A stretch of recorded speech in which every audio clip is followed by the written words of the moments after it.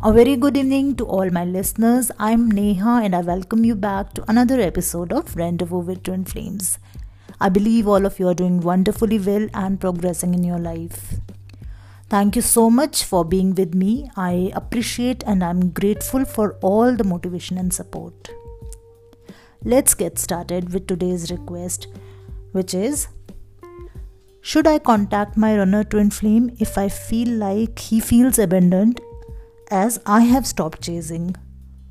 Or does the runner have to contact first to break the cycle?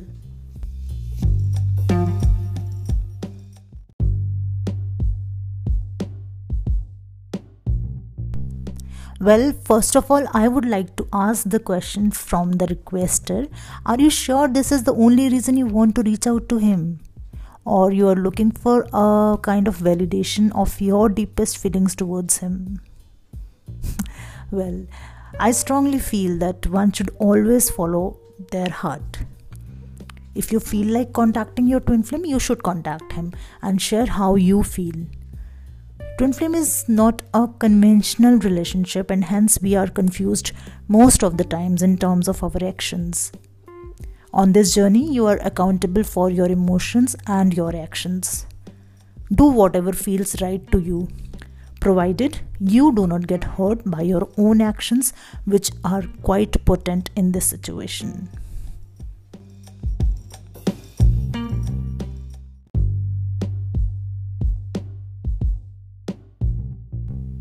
There are no specific norms around the twin flame dynamics as who should take the initial step, as both the counterpart often swap their roles while on this journey. At the same time, you must not ignore the fact that in case he would have been feeling abandoned, he might have contacted you already. It could be the case that he is not willing and hence he is not reaching out. Make sure you do not end up like a chaser again on this never-ending chasing or running play when you have already decided to stop chasing. Remember, twin flames never ever abandon their counterpart.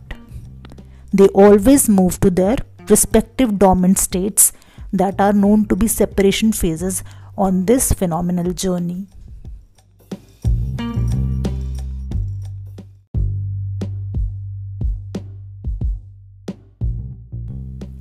My advice under this scenario would be to tell him straightforward what you feel exactly and tell him the reason why you have stopped contacting him. One should never keep the other person hanging. You need to be honest with your feelings regardless of the outcome. You might have to face the rejection, so you need to prepare yourself emotionally before making this move. Let your actions match your energy and your energy match your actions. Last but not the least, if you are in a genuine twin flame connection, then the cycle of separation would automatically break on its divine timing. You never have to break it by putting any additional efforts.